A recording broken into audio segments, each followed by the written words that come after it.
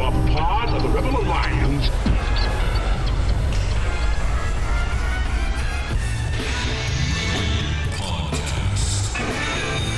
The idea of this podcast is simple: discipleship. We want to bring the gospel message about how to interact with your coworkers, your culture, your friends, everyone around you in a biblical way, which is, in essence, discipleship. What did Jesus do when he came to this earth? He took the devil's stuff. The Bible actually teaches that the world is becoming increasingly covered with the knowledge of the glory of God. That should change everything in the mind of a Christian. Instead of thinking about all the ways society is failing, we should think about all the ways society must be, as Psalm 110:1 tells us, put underneath the feet of Jesus in victory. We would be honored if you would join us. Welcome back to the Rebel Podcast, a special edition of the Rebel Podcast.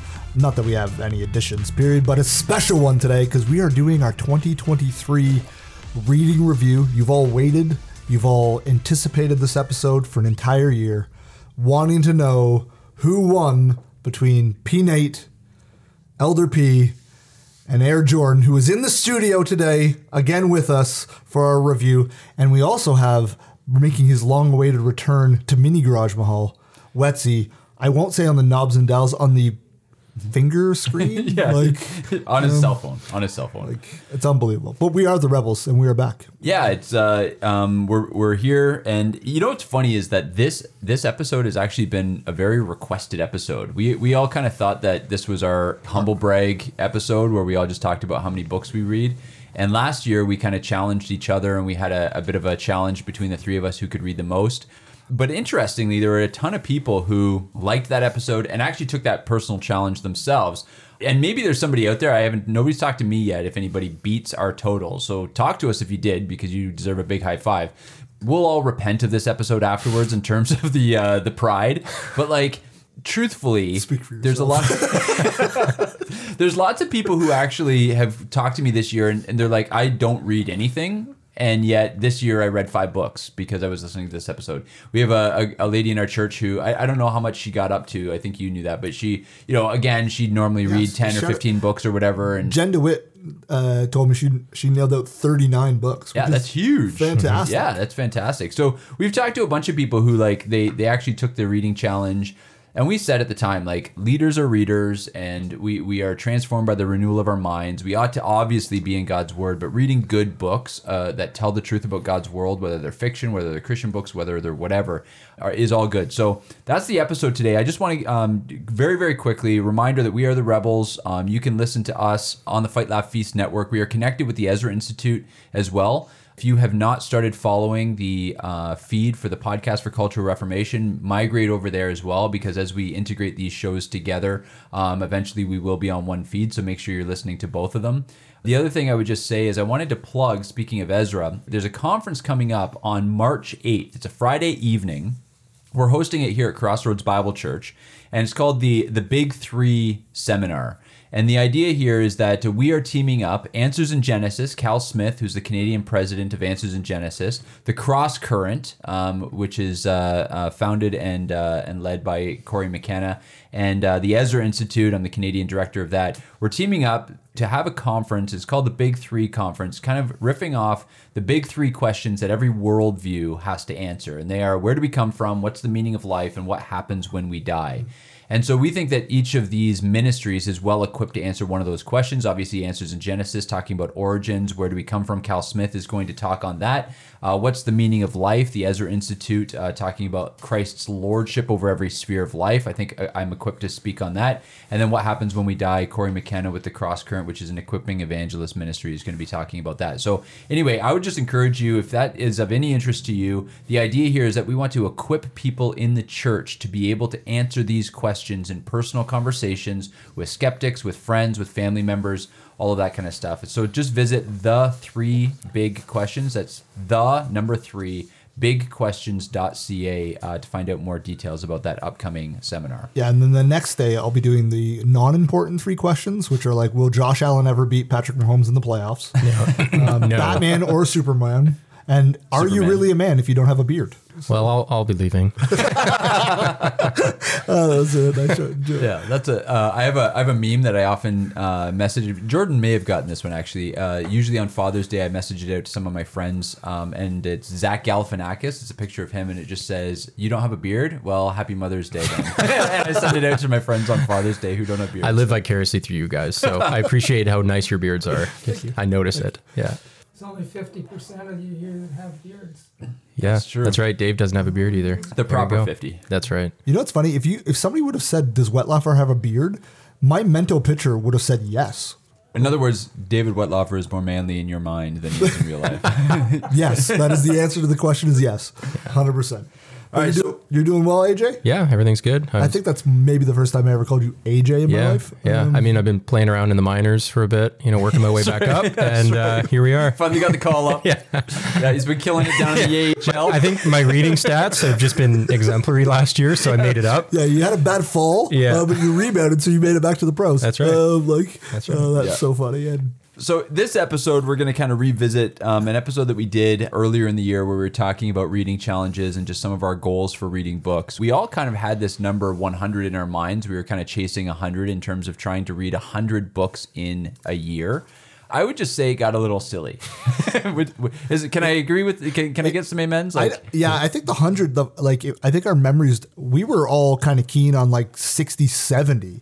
And then what happened is that as we started reading, we started to get crazy numbers like in May, June, and we were like, all of a sudden it just dawned on us like, well, now the competition's actually on. Like at the beginning it was like, oh, wouldn't it be cool if we could just read this bit? And then it was like, I will be less of a man if I lose to Jordan, or like, you know what I mean? Like it just got kind of out of hand.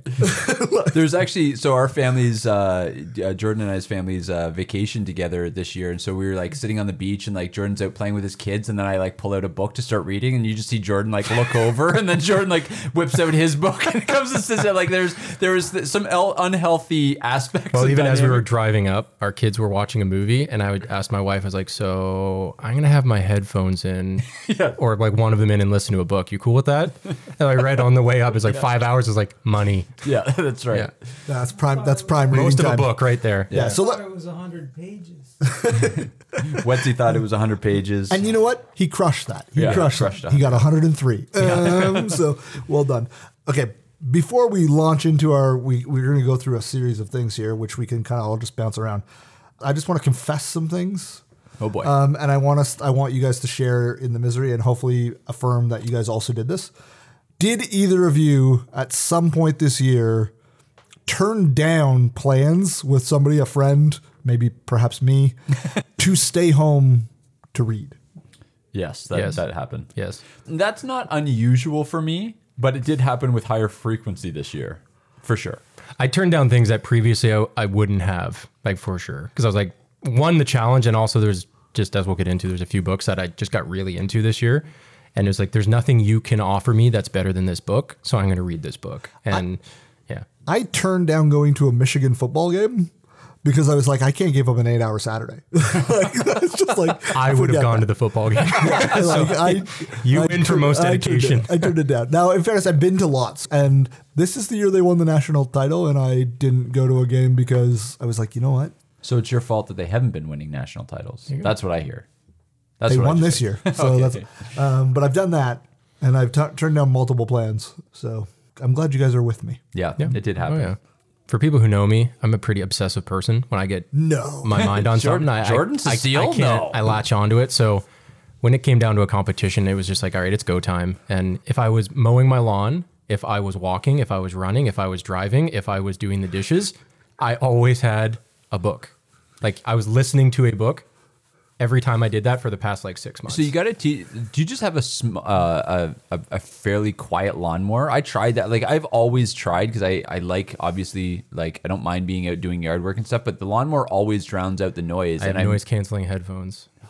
Yeah, that's how you do See, it. I don't. I have like those little like wireless and I are still earbuds. cheap. Yeah. I put those in, and then I was putting headphones up, like okay. those like Yeah. things over top just to keep the noise down. Because like that's an hour for me, probably twice a week. Yeah, but when you're that I reading it, like for me, I'll read at like 1.2 to 1.7 depending on the narrator. So I mean that hour is actually like 1.7 times that. Yeah.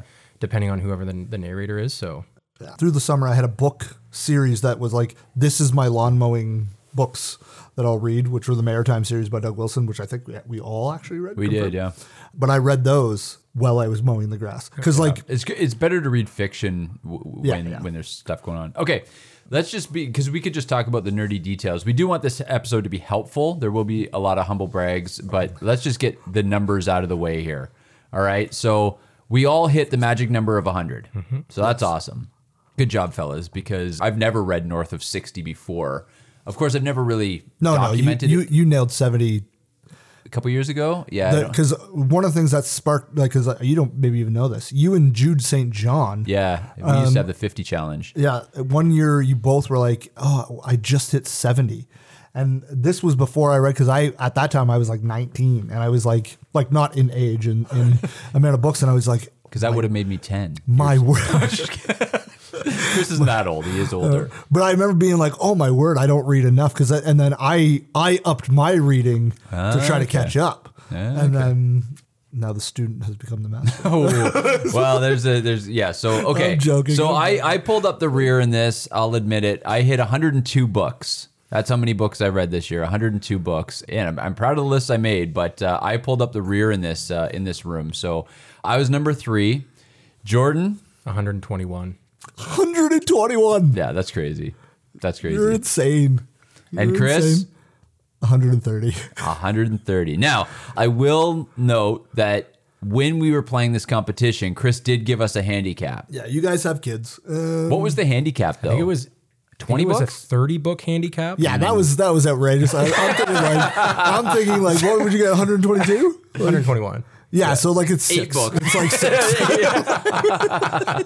I seem to remember 20 was what stood out in my mind, whether it was 20 or 30. Either way, it does push Jordan over. So I would say that he was the winner this year, but I mean, that's debatable. Honestly, if you're on social media, go and tell us in the comment section who the real winner is here. You know, Jordan with children or Chris with the busy ministry schedule. And also remember that I book who comes on the podcast. So if you have any hope of ever being on, there's one answer. Total pages. Total page. Okay. So I know you prefer tracking pages. So I do all of it by pages. Yeah. So I read 38,103 pages. Okay. Which is an average of 104 pages per day. 104 pages a day. Yeah. Wow. For you. Yeah. I didn't track my pages because I didn't. I'm not as obsessive on Goodreads as you guys, so I don't have all the stats with me here, but I can still follow along with some of these. For me, just for those who care, I had 32,511 pages. Oh, wow. Awesome. And my average page length was 268 pages Per book? Per book. Oh, my average page per book was 293. Okay. Which is actually much like, so just in frame of reference for like, I read 130 this year, but I actually only read 2,000 more pages than I did the year before. Right. But I read significantly shorter books, which we'll talk about when we start talking about your books, because you read some of the books I read the previous year, which are monsters. But 293 was my average length book. So what would you guys say? Because Jordan was just talking and he said, I read at 1.1 or 1.2. And it's just like some of our listeners might be sitting there going like, what do you mean you read at that? So like we're counting audiobooks here. We had a big discussion. That was last year's fight to have. So we included audiobooks and listening. What was the percentage on average in terms of what you listened to versus what you read? I'd say probably like 60% was probably audiobooks. See, I'm the reverse. I read 29 audiobooks. I didn't have Canon Plus until the summer. And so it was just like one Audible credit every month kind of thing. But a large percentage of like the audiobooks I listened to were all off Canon Plus. So yeah, that's like me too. Like we'll get to the amount of Wilson books that we all read, but like I was probably about 60% read physical books and then 40% listened to, but that's way more than I ever have. And that's all credit to Canon Plus. Like every audiobook I read this year was on Canon Plus because I just got rid of my Audible account when I got Canon Plus last January. So I had a lot of credits because I forgot that I had Audible for like a year. I did that the year before. So I had before. like 15 credits or something. So like I think I still have one that I haven't used, but it's been canceled since like May probably. All right, what are some of the other questions you wanted to go through? Jordan made a whole list of good ones. Let's just knock off some of them. Yeah. So for those who are interested in those like book summary reviews, I know a lot of Christian bloggers and pastors will do like their best Christian book, their best fiction, best nonfiction. So I put together a list of categories that we can go through. Might not touch on all of them, but just for those who are interested, the categories: best Christian book, best fiction, best nonfiction, best biography or history, best guilty pleasure, biggest surprise, your biggest disappointment, the hardest book you read, funniest book you read, the best audiobook, because if you do listen to audiobooks, the narrator can make a big difference. Yeah. The worst book, and then if you had a worst did not finish, so you couldn't even bring yourself to finish it, that's another one. And then book of the year. There's a couple others that we can talk about if we have time, but I love it. I love it. All right, let's get spiritual first. What was the best Christian book you guys read this year? I just want to clarify to people, I'm treating this like it's the offensive player of the year. So the book that won book of the year doesn't qualify to be in these categories. Got it. So the best Christian book I read of the year, I gave it to The Covenant Household by Doug Wilson. Yep. Content-wise, not like the strongest book out of all the books I read, obviously. But I thought like if out of a book that came back to my mind the most and I recommended it the most, I bought it like, when I say me, I mean us for the men's conference. We bought 60 copies to give out to people. So I put that as my biggest book of the year, my best book of the year, because I think it's the one that kind of was with me for the whole year, if that makes sense. It's the one I went back to, which I don't generally go back to books in the same year. So that was me, Dougie Wilson, Covenant Household. Nice.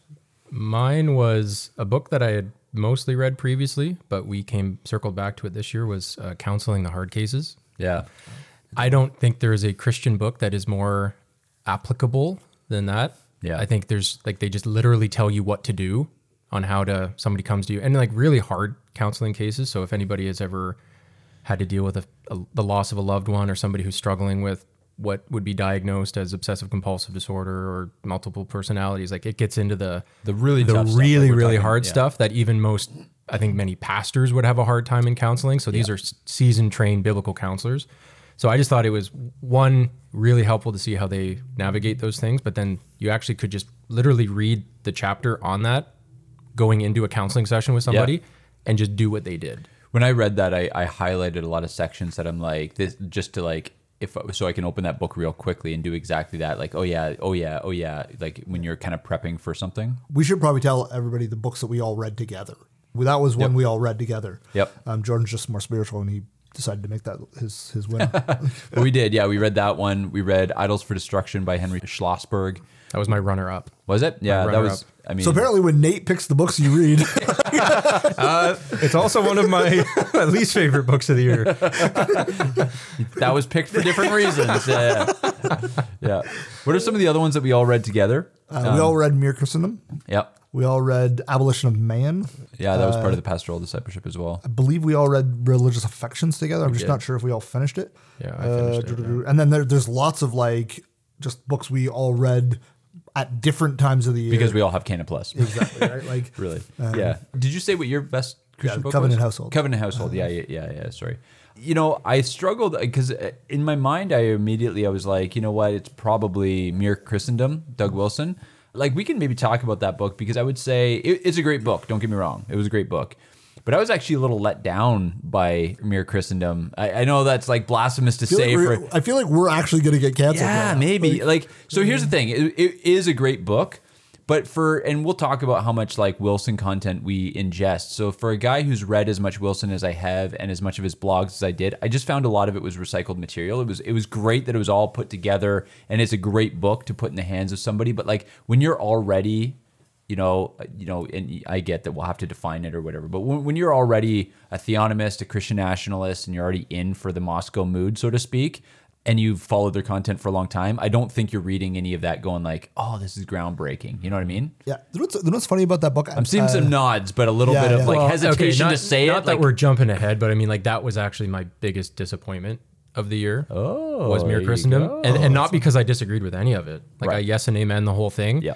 But it was more for people who, like you just said, you're trying to persuade to come into the camp, whereas like we're already here. It's like we're already tooting the horn. And so it wasn't what I was wanting, where I was wanting more than that, and Yeah. it just wasn't that. That's not a knock against him. It's more, I think my expectations were probably. Yeah, that's what I was going to say, because me and our good friend Barry had a conversation about that book. And I think the problem is that we elevated what it was going to be rather than what it actually was ever said it was going to be. Because in my mind, it was going to be his mission of God. It was going to be here's my magnum opus, 500 page. Yeah, I thought that too. But I actually think we're underselling it, because I think it's actually our expectations that oversold the books. Why? Yeah, that's but I fair. actually think it's something that we're going to go back to in 2 or 3 years and actually be like, no, it was actually a much better book than we give it credit for at the time. One of the things I think we celebrate Wilson for often is that he doesn't need to take 5,000 pages to say, and it's all there in Mere Christendom.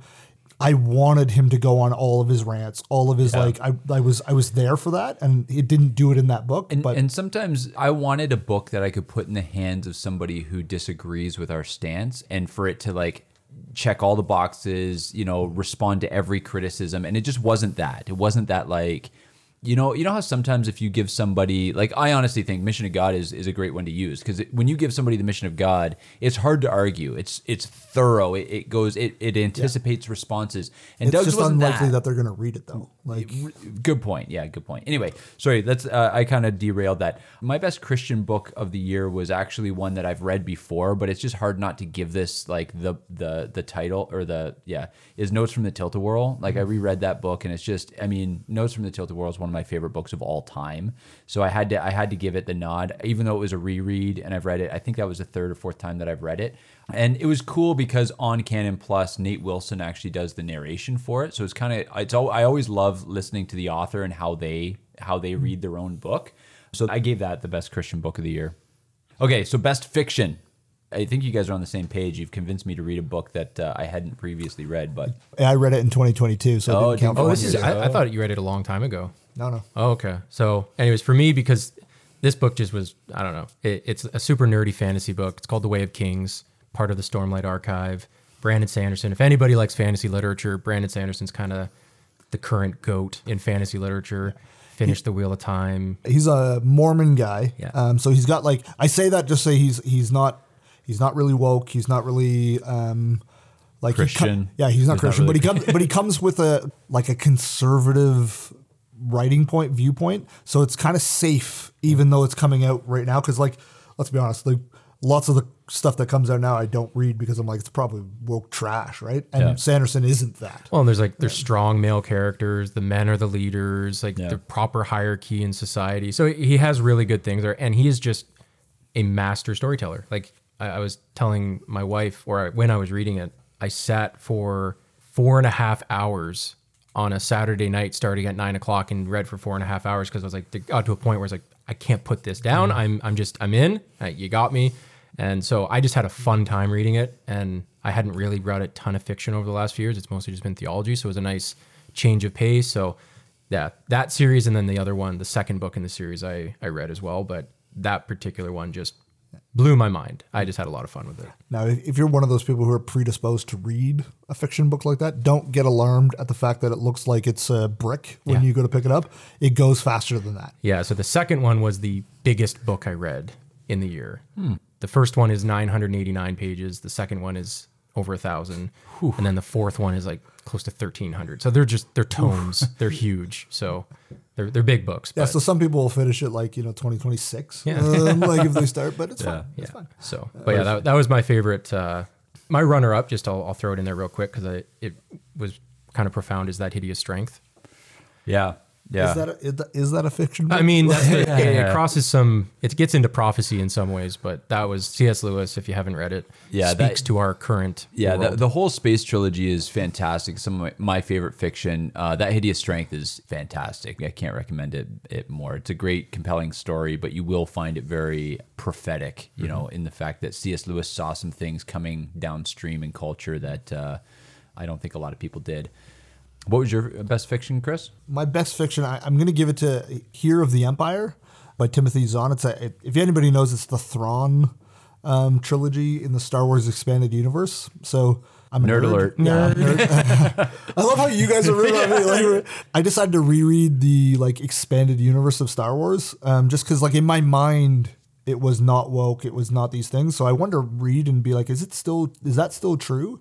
And it is, and it's pure. Unlike the new trilogies. Yeah, and it's like there's no sex scenes, there's no swearing, there's like Star Wars has always been good for that. It's very good, but it still kind of feels like there are some that are like more adult themed, if that makes sense. Which is so it's actually good. It kind of matured. The Heir to the Empire series is the sequels to the original trilogy, and so I was just like, every couple of years I go back and reread them because they're quick and they were great.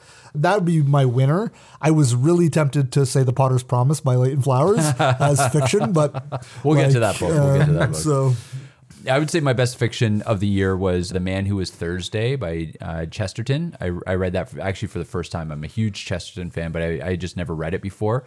It's sort of his psychological thriller. It was everything that you expect from awesome Chesterton, and it was phenomenal. I didn't even know he had fiction. I didn't know that books. was a book. So good. No. Yep. Yeah, so good. learning. Okay, best nonfiction.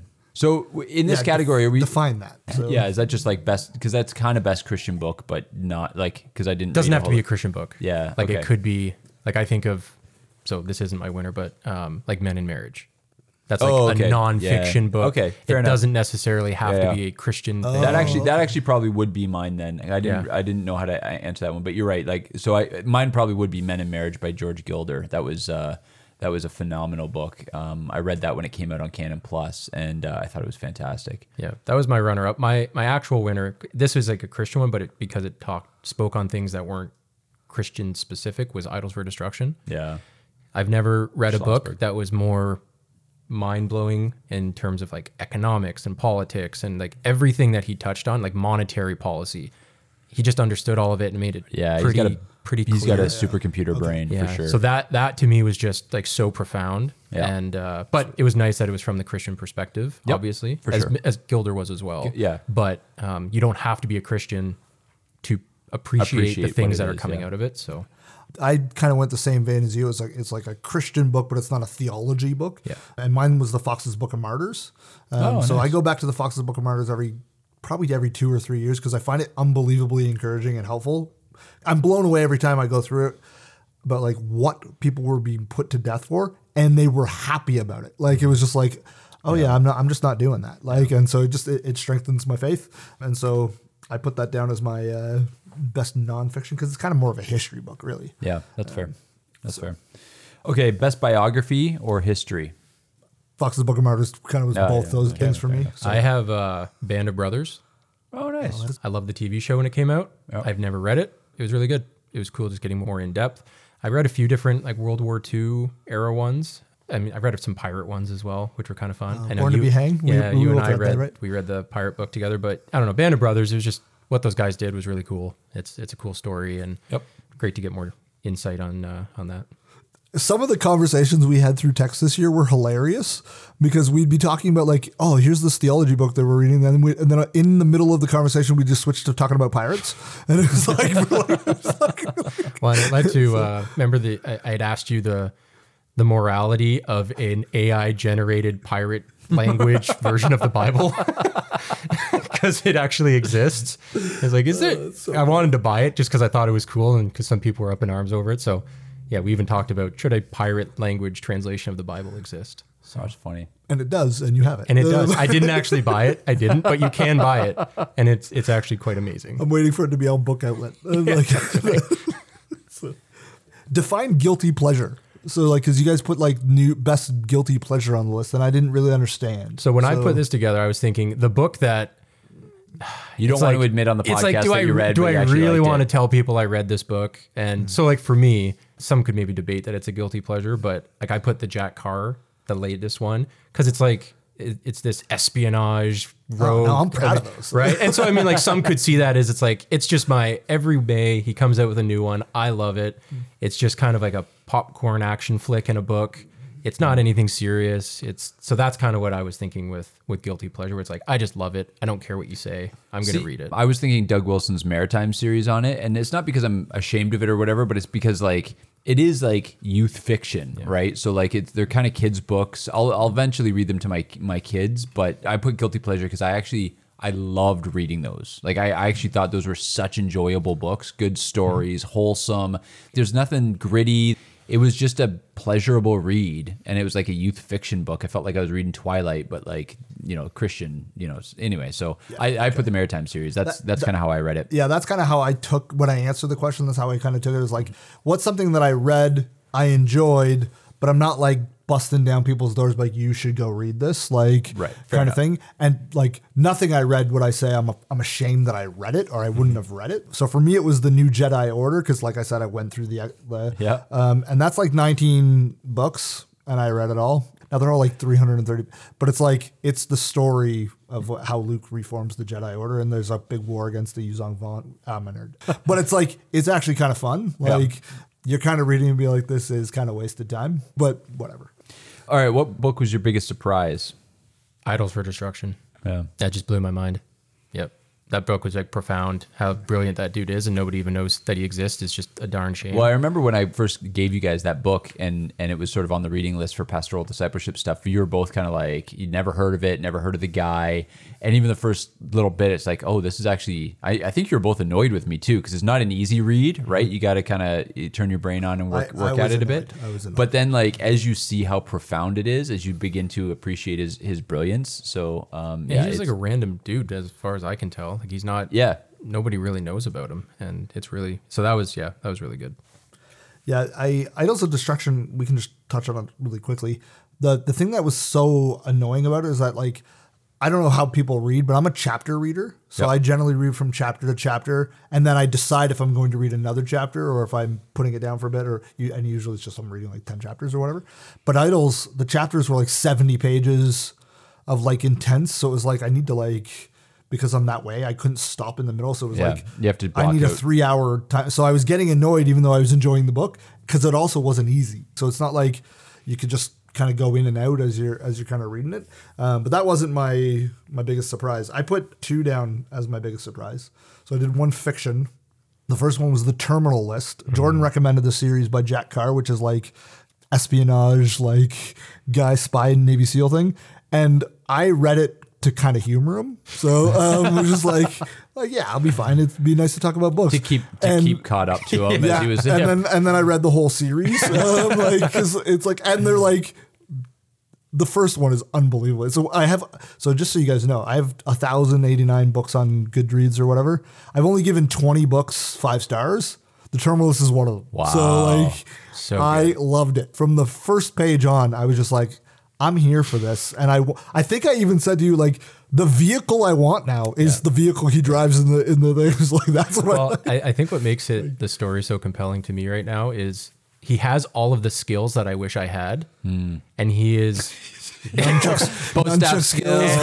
and he's doing a thing that I think some of us would enjoy hearing happening, where he has this like list of people that wronged him and his squad and his family, and he's taking care of them. And it's like, but he uses it because the books are, I think it's on 6th.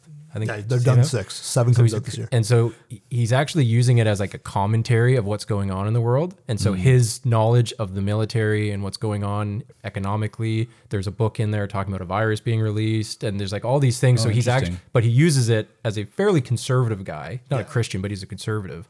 And so he's using it as, so you're kind of getting an inside view of how somebody with knowledge and actual capabilities and skills would interpret what we're seeing in the world right now.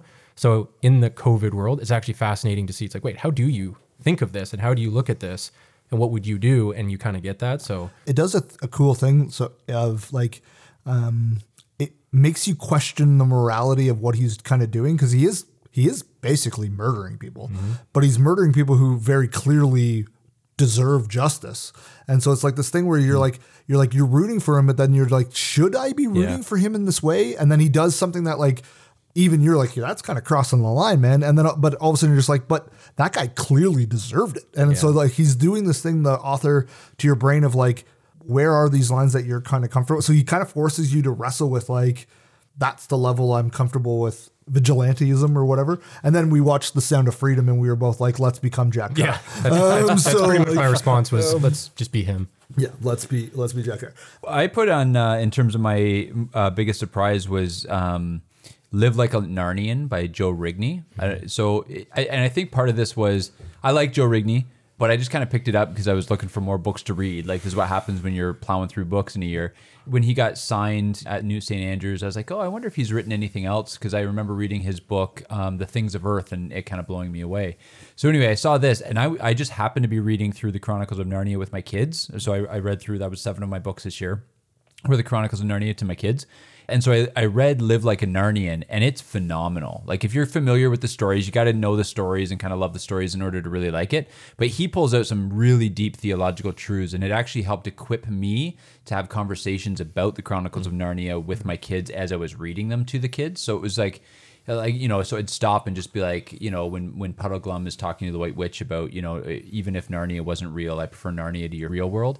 It equips you to talk about the things. And so the whole endeavor of reading Chronicles of Narnia to your kids, which is an enjoyable process, I think it helped make it just a more fruitful process. And I really enjoyed the book because of how recently I'd read the stories. So yeah, you would be something that, because you're an English major, a book about another book is generally something you're going to love. 100%. So like, I think of like I think it was last year, it was the like Tom Bombadil book. And In the like, House of Tom Bombadil was the book of 2020. That was what, like, I love that book. But part of that's because it's talking about another book. Yeah. You love The Abolition of Man, which is critiquing another book. That's kind of like one of your wheelhouses, right? Because your mind, and I think it's because your mind is able to remember the details of other books. Whereas like I can remember what I'm reading. And then I'm so there's that. Okay, biggest disappointment. Yeah, you had said Mere Christendom, so just because I think I just unfairly elevated it. And if anybody wants to get mad at me, Jordan Cecile. Yeah. So if somebody wants to get mad at me, I read 18 Doug Wilson books this year, so I love the man. Get out of here. It wasn't what I was thinking it was going to be, so that's why I was really wanting it to be the mission of God, like you said. That's what I wanted, and it wasn't that. So you guys are going to laugh at me. So I read a book called Giants, Sons of the Gods, 10th Anniversary Nephilim Edition by Douglas Van Dorn. So obviously I've been listening to some Haunted Cosmos. Because you read the Nephilim edition? That was the problem. You read the Nephilim edition. You need the Bigfoot one. And then it's really good. So here's the thing. I enjoyed it because I enjoy this level of thing. Douglas Van Dorn, he's been on, they've referenced him on Haunted Cosmos. He's been on the Blurry Creatures podcast. If anybody was listening to our podcast, what was that series called? Cosmology series, where we were talking about gods and giants and all that kind of stuff. So it was right in the wheelhouse. I read it at that time. But I was actually just disappointed because I would say he's not theologically sound. And so you're reading stuff you want people to pull out of the Bible, because at that time I was really into the whole, the Nephilim and all the weird stuff in scripture. And he was just pulling it out in a way that I'm like, oh, that's not great. So I was disappointed because I was expecting more from it. And people that I respect held him in high esteem. And then I started reading him, I'm like, oh, this guy doesn't really handle the scriptures responsibly, I would say. So that would be Unseen Realms for me in 2022. Yeah. Where I was like, it's kind of what I wanted, but it's not really fully on what I wanted. Like it is, but I mean, it's not as well done as it's funny you mentioned Unseen Realm. So Heiser, I read The Facade, which I was actually kind of disappointed with, and he's not a good fiction writer. Yeah. And that was, because you're thinking a guy who understands this much about the weird stuff of scripture is going to write something awesome. So it just wasn't a very good book. Like the things he was talking about, it's like, yep, I'm on board. Yep, you've already convinced me because I read Unseen Realm and his Demons one as well. But as an actual fiction book, it's like, you're not a good storyteller. Yeah. And so it's just disappointing because I wanted this epic, aliens are really demons kind of thing. Yeah. And it just, I mean, it was that, but not well. Yes. Yeah. So what was your biggest disappointment, Chris? Mine was The Case for Christian Nationalism by Stephen Wolfe. Yeah. And I think this is a little bit of the Mere Christendom syndrome, is that like you guys both read it in 2022. Yeah. And I had waited until 2023 because I had read a couple other Christian nationalism books. I tend to not want to read back-to-back similar books. So I pushed off Wolfe's book, and then I read it this year, and I just... it just wasn't that great. Like, and maybe it's because I'm not smart. Like, so it was like he laid out his case. I agreed with almost all of it. Yeah. But it was just like I wanted something that was more like I could flop down and be like, "Good luck debating this." Yeah. And I was like, I just didn't feel like that. And then there was a couple things that I was just like, well, yeah, I don't think you saw you proved that. He's not really a theologian. You know what I mean? He was kind of coming at it in just kind of. And I think even that's part of, I think, it coming from Canon Press. Yeah. The expectation was a little bit more. It's like this is more of a political philosophy book than it is a and I think I was thinking it was more theological. And so his arguments, he even says at the beginning, like this isn't like a theological work. But which is interesting because he has one chapter in that book that's actually the best chapter in the book where he's actually defending the doctrines of grace, and I think he actually does that extremely well. That's not what the book's about, but that particular chapter I think is actually really good. Yeah, I will say I went to the Fight Laugh Feast conference. Actually, you were there too. Yeah. And he actually was on the Cross Politic episode that they recorded live, and I actually liked him more In person? when he was there because like he did come across very humble. He was like, it was very evident. He's like, I'm not a pastor. I'm not like, this is just, I wanted to write a book. Like, and this is what so like he presented himself a lot better in person than I think the argument in the book portrayed. Yeah, that's and fair. so I remember going in and I actually felt bad for him because he took a lot of heat with a couple of things he said on Twitter with like he did say some dumb stuff on Twitter though. I'm not gonna lie. Yeah. But he took heat even from the canon. Yeah, Like I thought it was good that Knox and Wilson kind of held him to task in a charitable kind way. Yeah. The book kind of actually went up in my esteem, but it was still my biggest disappointment. Fair enough. All right, what was your hardest book to read? The hardest probably was Abolition of Man, even though it's so short, just because I like The way he writes? And I had no idea what he was talking about with the other textbooks that he was talking about. I was like, I don't know what you're even critiquing. Yeah, it right felt now. like there was missing context. Yes. There was probably only 2 books, only 2. Everybody's like, you've done that before? Where I had to go on the internet and like Google like help for the book.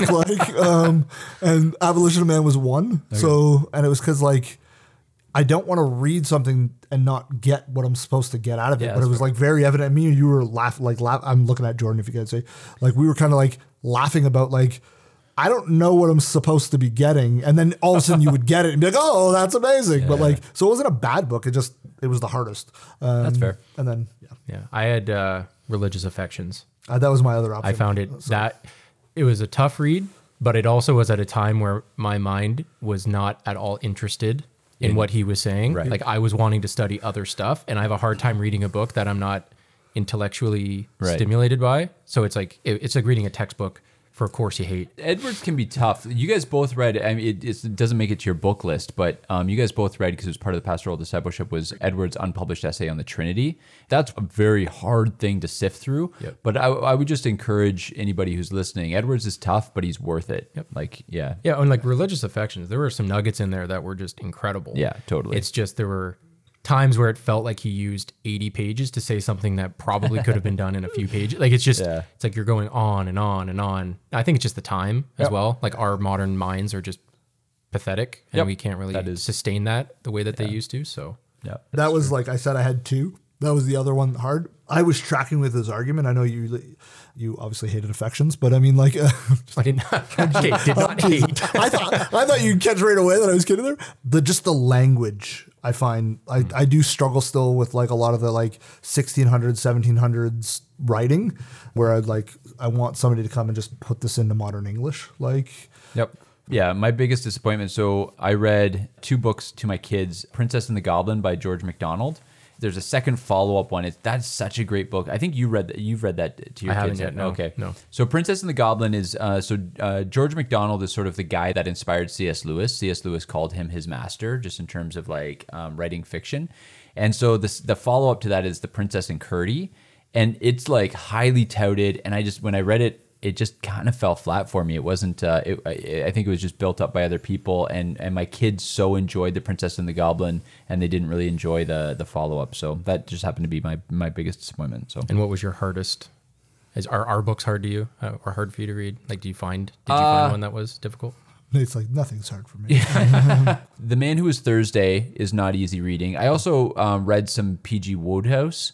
Doug talks about him. Yeah, there's some things in there that are so funny, but he's tough to read as well. I even tried to do, Doug Wilson has some stuff on, I didn't read, none of these were listed because I actually didn't finish any of them. Wilson has a book out on his poetry now. There's Peter Lightheart has some poetry stuff on Canon Plus, and I was like, I'm a literary guy. I should appreciate poetry. I just don't. Yeah, I don't like And art. so I struggled with it. I did reread the Aeneid And that's always a tough read. So I read that this year as well. And that's always a tough slug. But yeah. You know, it's a tough read when I can't like even fathom how to spell that word. I'm like, you read a book I don't even think is in English. Like, so. Fair enough. Okay, so Funniest where book. are we? Funniest, yeah. Did you have a funniest book? Yeah, I put notes from the Tilt-A-Whirl for this. This year was the first year I read it because I hadn't read it before. I'm so jealous that you got to read it for the first time. Like, it's so good. I quite enjoyed it. I found it humorous.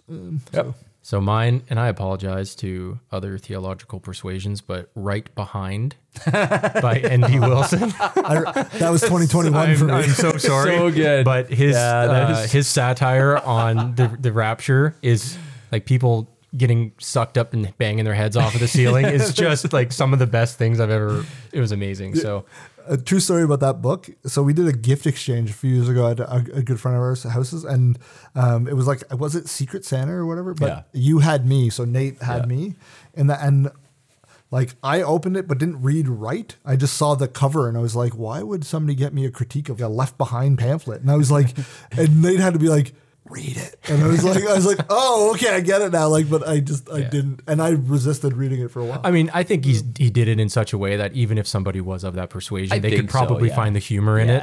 Like he does it well. He does it with good spirit, but it did make me laugh out loud a number of times. And my wife was like, what are you reading? And so I was going to say To 1,000 Generations, the Doug Wilson Pano Baptist book, but I didn't. So it's funny you say that. So you had notes from the Tilt-A-Whirl and you had Right Behind. And my funniest book was actually The Amazing Dr. Ransom's Bestiary of Adorable Fallacies, a field guide for the clear thinkers. And that's actually written by Doug Wilson and his son, Nate Wilson. So we all had N.D. Wilson as like writing our funniest books.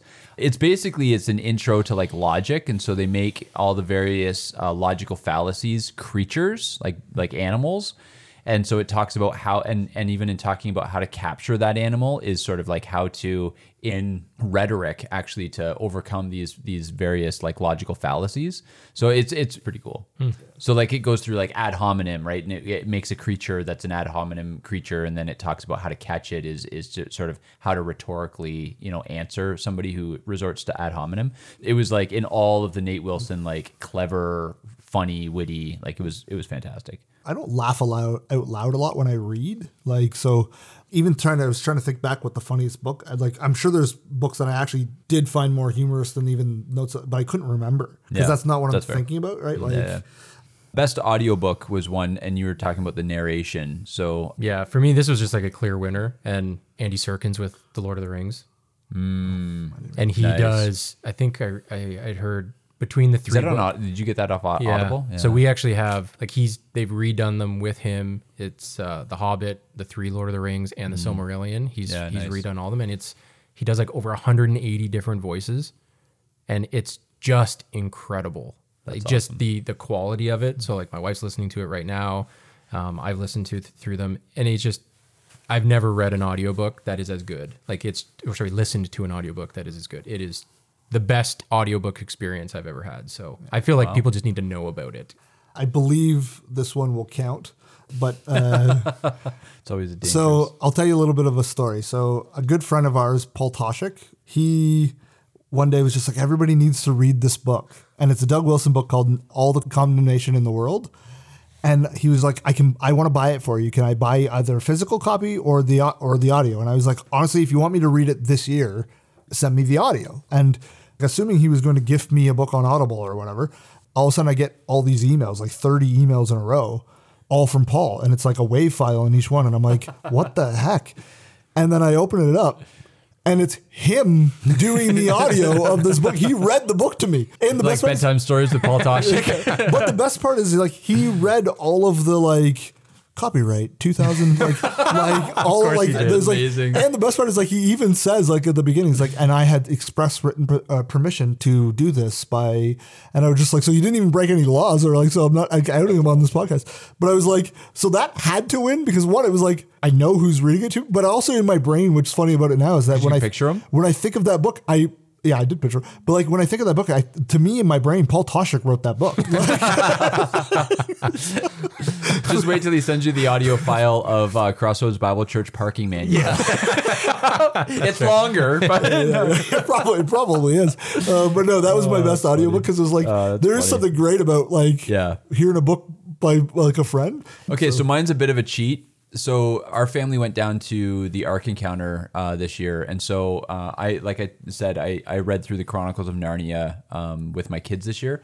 But it was on that drive. We happened to be on The Horse and His Boy, so I downloaded what I thought was just an audiobook of that for them to read. But it was actually like it wasn't like a full on like theater, but it was sort of that audio theater where there's like sound effects and all that kind of stuff, and different people reading different voices and stuff. So I get that that's not necessarily an audio book, but like number one, Horse and His Boy is my favorite of the Chronicles of Narnia series, and then like the fact that we were listening to it and it was just so well dramatized and everything that like that's what comes to my mind as soon as I saw this question, because I was like, that's the one that we did in the drive to and from Kentucky. What's unbelievable to me Kentucky about that is that The Horse and the Boy is your favorite Narnia book. Oh, it's so good. Like that's like almost everybody has a few that like stand out, and that's one that like you might be the only person I've ever heard say that's their favorite. Oh, really?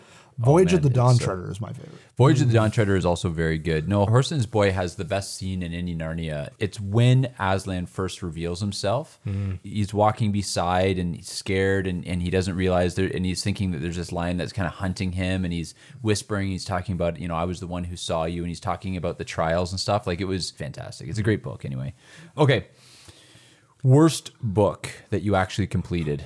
I think we all have the same one. Is it The Potter's Promise? Yep. By Leighton Flowers. Yeah, Leighton Flowers. So we read this, again, part of the pastoral discipleship. This was a book that needing to know how people think in terms of responding to the doctrines of grace.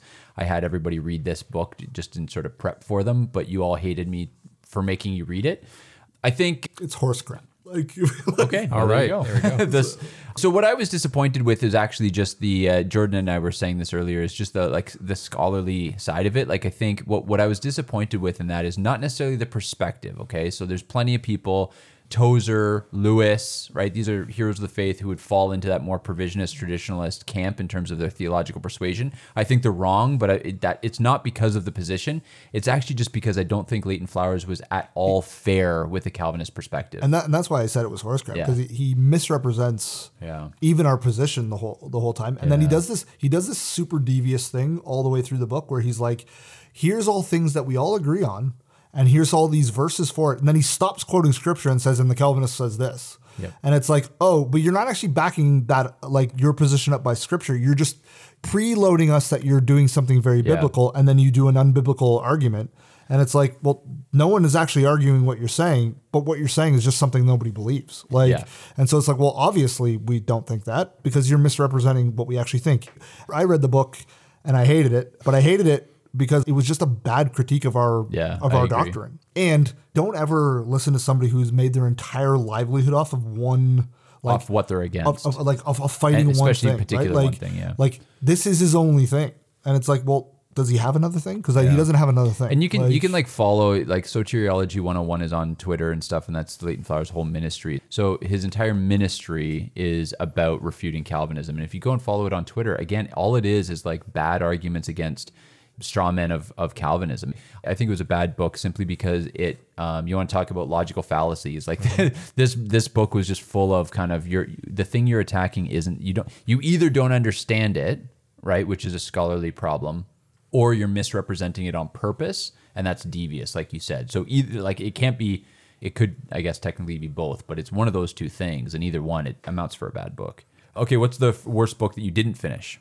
Unfortunately, I did finish The Potter's Promise, so I can't even count that. I only didn't finish one book this year, so I had no choice but to pick it. It was a Star Wars book that just was crap, so I was like, I'm not finishing this. It's a waste of time. It's called Children of the Jedi. It was not good. I mean, this one, there's only a few that I didn't finish, but just because I thought it was interesting and I thought I was going to continue reading it, but not because it was bad, but Truths We Confess, R.C. Sproul, and it's his exposition of the Westminster, why am I drawing a blank? The Confession of Faith. Thank you, Westminster Confession of Faith. Yeah. And I just didn't love some of his arguments. Like there were parts in it where, like, he even said, I know it doesn't say this explicitly, but we think it's good. Like, and so even just his explaining some of Westminster, I was like, that's actually a really bad argument. And so he did that a few times where he wasn't really making good biblical arguments about it. He was just saying this is what it says, but not actually defending it. So I was a little just disappointed in the quality of his arguments in it. And I think it just shows that I don't agree with many things of the Westminster Confession. And this is why Jordan was sent to the minors. Yeah, that's right. Like there are just the aspects of it where it's like, I actually don't think that's a good argument. Right. So, and it was a big book, and I got about a quarter of the way through and I was like, I'll come back to this. And so good book, nothing like wrong with it. It's just, I didn't love his arguments. This one, and again, there weren't many books that I started that I didn't finish, but there were a few. So this one, Chris might actually hate me because I think he really liked this book, but it was Christian Nationalism by Andrew Iskar and Andrew Torba. Yeah, see, I read that in 2022, and I think I actually told your wife to get it for you for Christmas. Yeah, and so, yeah, maybe, I can't remember if that's what she got me, but I was expecting more, and I don't like that writing style. It's just sort of a like, here's what grinds my gears. It felt like I was reading a really, really long tweet. And I actually didn't even realize I didn't finish it. I found it the other day because I was looking for my blue highlighter, and I found it in the middle of that book. So I will finish the book. It's not like I hated it so much, but I actually just stopped reading it at some point and forgot about it. And my wife put it like on my bookshelf with the highlighter still in the middle of it. I'm like, oh yeah, I never finished this. So yeah, that's the one. See, I like a punchy book though. You know what I mean? Like, so like, yeah, I like punchy. I just felt like it was too punchy. Nah, not even too punchy. It was just. I don't know. I just felt like it wasn't full. Like what's funny about that is that we both put Christian, like actually kind of in a way we all put Christian nationalism books as like on our disappointment books. But I think all of us would say we're Christian nationalists. Yeah, like, I'm fine with the term. Isn't that funny? Like, yeah. So it just shows that even though, like, just to back up our Leighton Flowers critique, we also were disappointed with things that very much align with our yeah, that's like, a good point. So it's not just us thinking that; it's the book itself. All right, so drum roll. Here it is. What was the book of the year, boys? This is where I did put Religious Affections. Again, only 2 books for this entire year got 5 stars for me. Actually, 3. Notes of the Tilt Award led to as well. But Religious Affections definitely did. It's the second time I've read it in my life. Yep. But this sounds super bragger. The maturity level in terms of my reading acumen and like even just understanding it was much higher this time. And I like talking things out. So like reading it when we could all get together and pull things out together. Yep. Massively improved it. And just season of the life. Like I tend to be, even though I come across very jovial, I kind of tend to come across pessimistic. I'm like generally a half empty kind of guy. And so just a book that's about talking about properly informing your affections. And then he kind of does the like very convicting thing all the time. It's like, and if you don't, you should examine yourself. Yeah. Like, and it's like that, like, oh yeah. Like, so I just found it very, very helpful. And I actually think because I was forced to put the work in, I couldn't just go through it. You knew we were going to talk about exactly. it. So I had to, actually meant that I did, like you said it earlier, Edwards is worth it. It's hard, but it's worth it. Yep. And so it was actually my best book because it was worth it in the end. And I actually, like, generally you don't finish a book and be like, man, I deserve like a treat. Like, and when I finished Religious Affections, I was like, honey, we're going out to dinner. and she's like, what now? And I was like, I finished this book. So that was mine. Religious Affection, Jonathan Edwards. All right. So this is going to send me back down to the minors probably, but mine is Way of Kings. And the reason why is it reignited my love for just reading. And I needed that. I needed, because I'm a big fan of learning in various forms, whether it's podcasts or blogs or whatever, but just to like sit down in a chair and just read a book. I hadn't really found joy in that. I wanted to learn. So just to sit down and physically hold a book in my hands, they were heavy books, and just to enjoy it. And again, I did not read a book all year that just made me sit for 5 straight hours reading it because I was so interested in it and compelled by it. So and you like I'm gonna out you a little bit here. Like we both, I would say at points this year had like kind of like reading fatigue where we're just like, I don't want to read more pages, but I have to beat Jordan or you had to beat Chris. And then we were all kind of like, yeah, we beat Nate. It's fine. But it was like, so like, and when you read Way of Kings was you started reading that when you were in your like slump. So it would be like your slump buster kind of thing. Like, slump buster. Yeah. That's a baseball term, eh? Yeah. Like, and it just to enjoy a book. And I think, just to sit down, have a story that's captivating, it's well written, good characters, interesting plot, you know, good build up at the end. Like Appropriate. yeah, like totally appropriate. There's nothing spicy about it. It was just great. You feel satisfied at the end of it. It's compelling you to read the next one. Like everything about it was just like, it was just an excellent story. I read it in 2022. So but it's recent enough because I read it. I remember parts of that book where you would read it and you would like basically put the page down and be like, what? Did that just happen? Yes. And then you go back and read it like, oh, it did just happen. Yes. That's insane. Like, like Way of Kings, man. Yeah. So that's my winner. Fair enough. That's good. I spiritualized them. I went with Edwards. He went with So Brandon I'll be Sanderson. going down to the minors. Yeah, that's right. My book was not a book that I read for the first time, so it's kind of cheating. It's just hard not to put this as my number one book. Last time I actually read it was during pastoral discipleship that I went through 12 years ago with Mike Wilkins. He put the book in my hands, The Everlasting Man by Chesterton. Never read it. So good. And I had forgotten how much I loved end and that's I end up reading about 6 books from Chesterton, and that was what reignited it.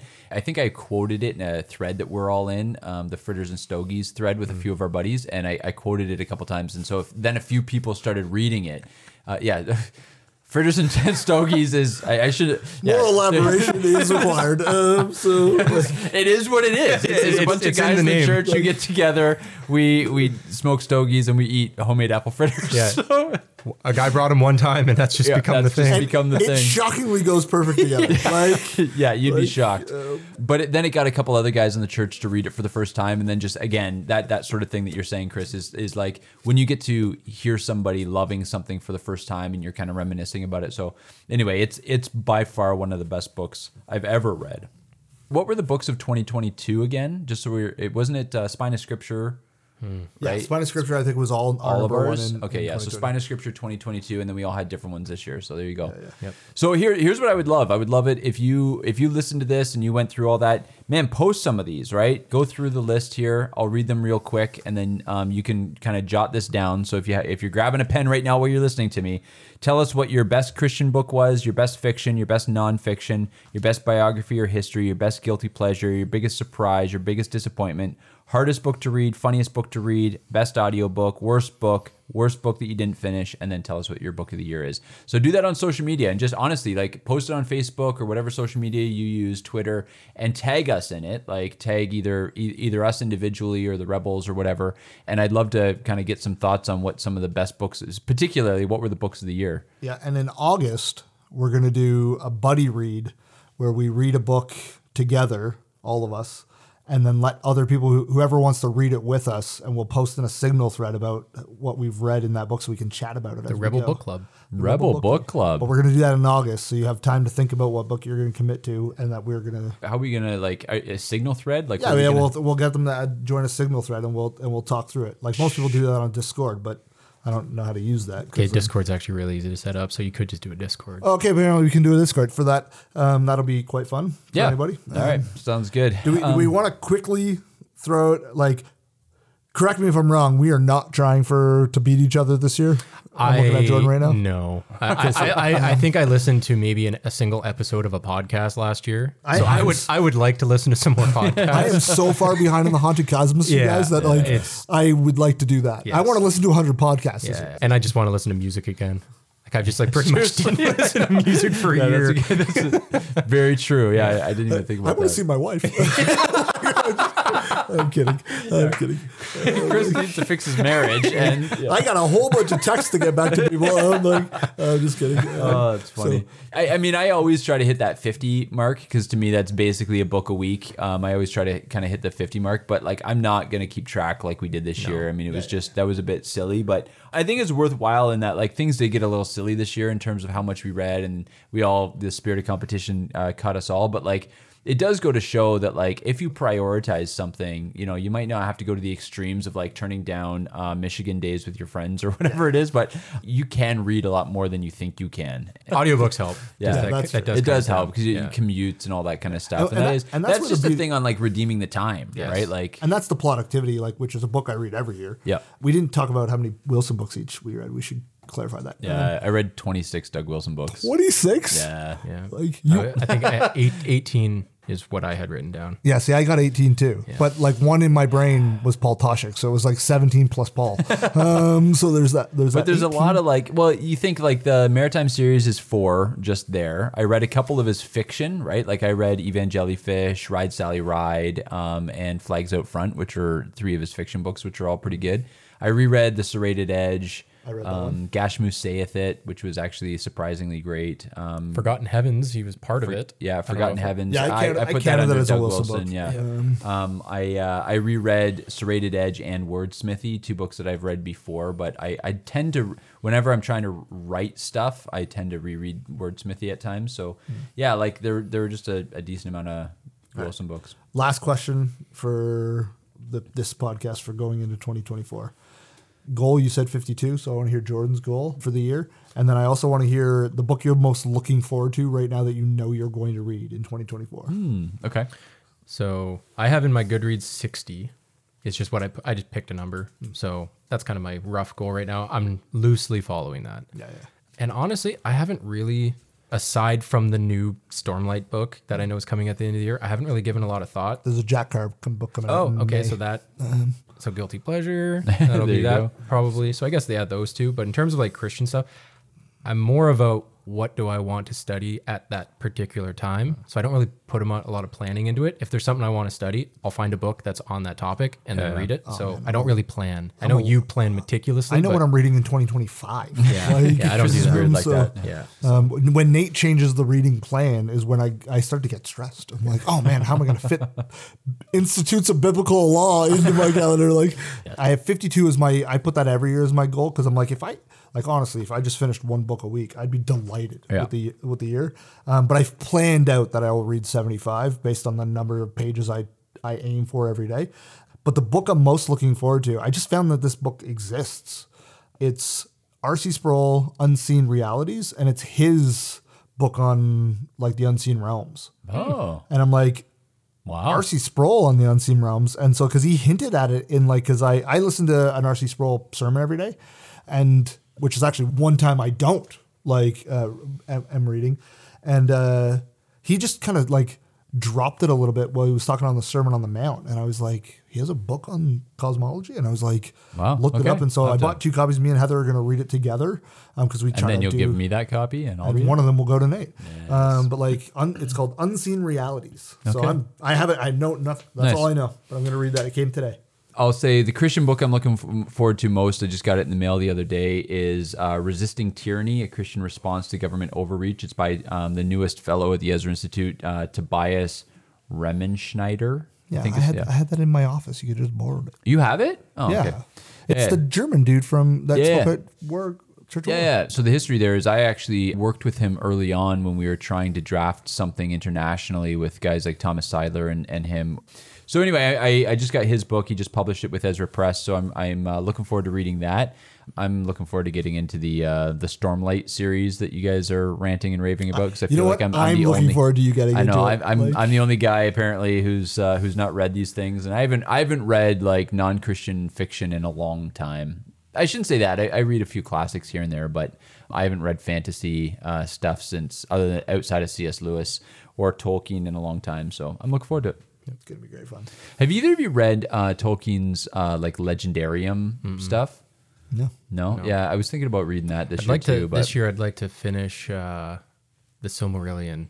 yeah, see, Just because I've never, I don't know anything about it. But then Okay. I see like if you love the Tolkien world, if you love Middle Earth, if you love all that stuff, then I wouldn't mind going back to it. When I first read it, it didn't interest me as much, but I feel like it would now if I went back to it because honestly, some of even just the biblical cosmology stuff that we are so steeped in or have been over the last little while, I think you'll see good hints of what Tolkien believed about all that. So, all right, anything else we want to say?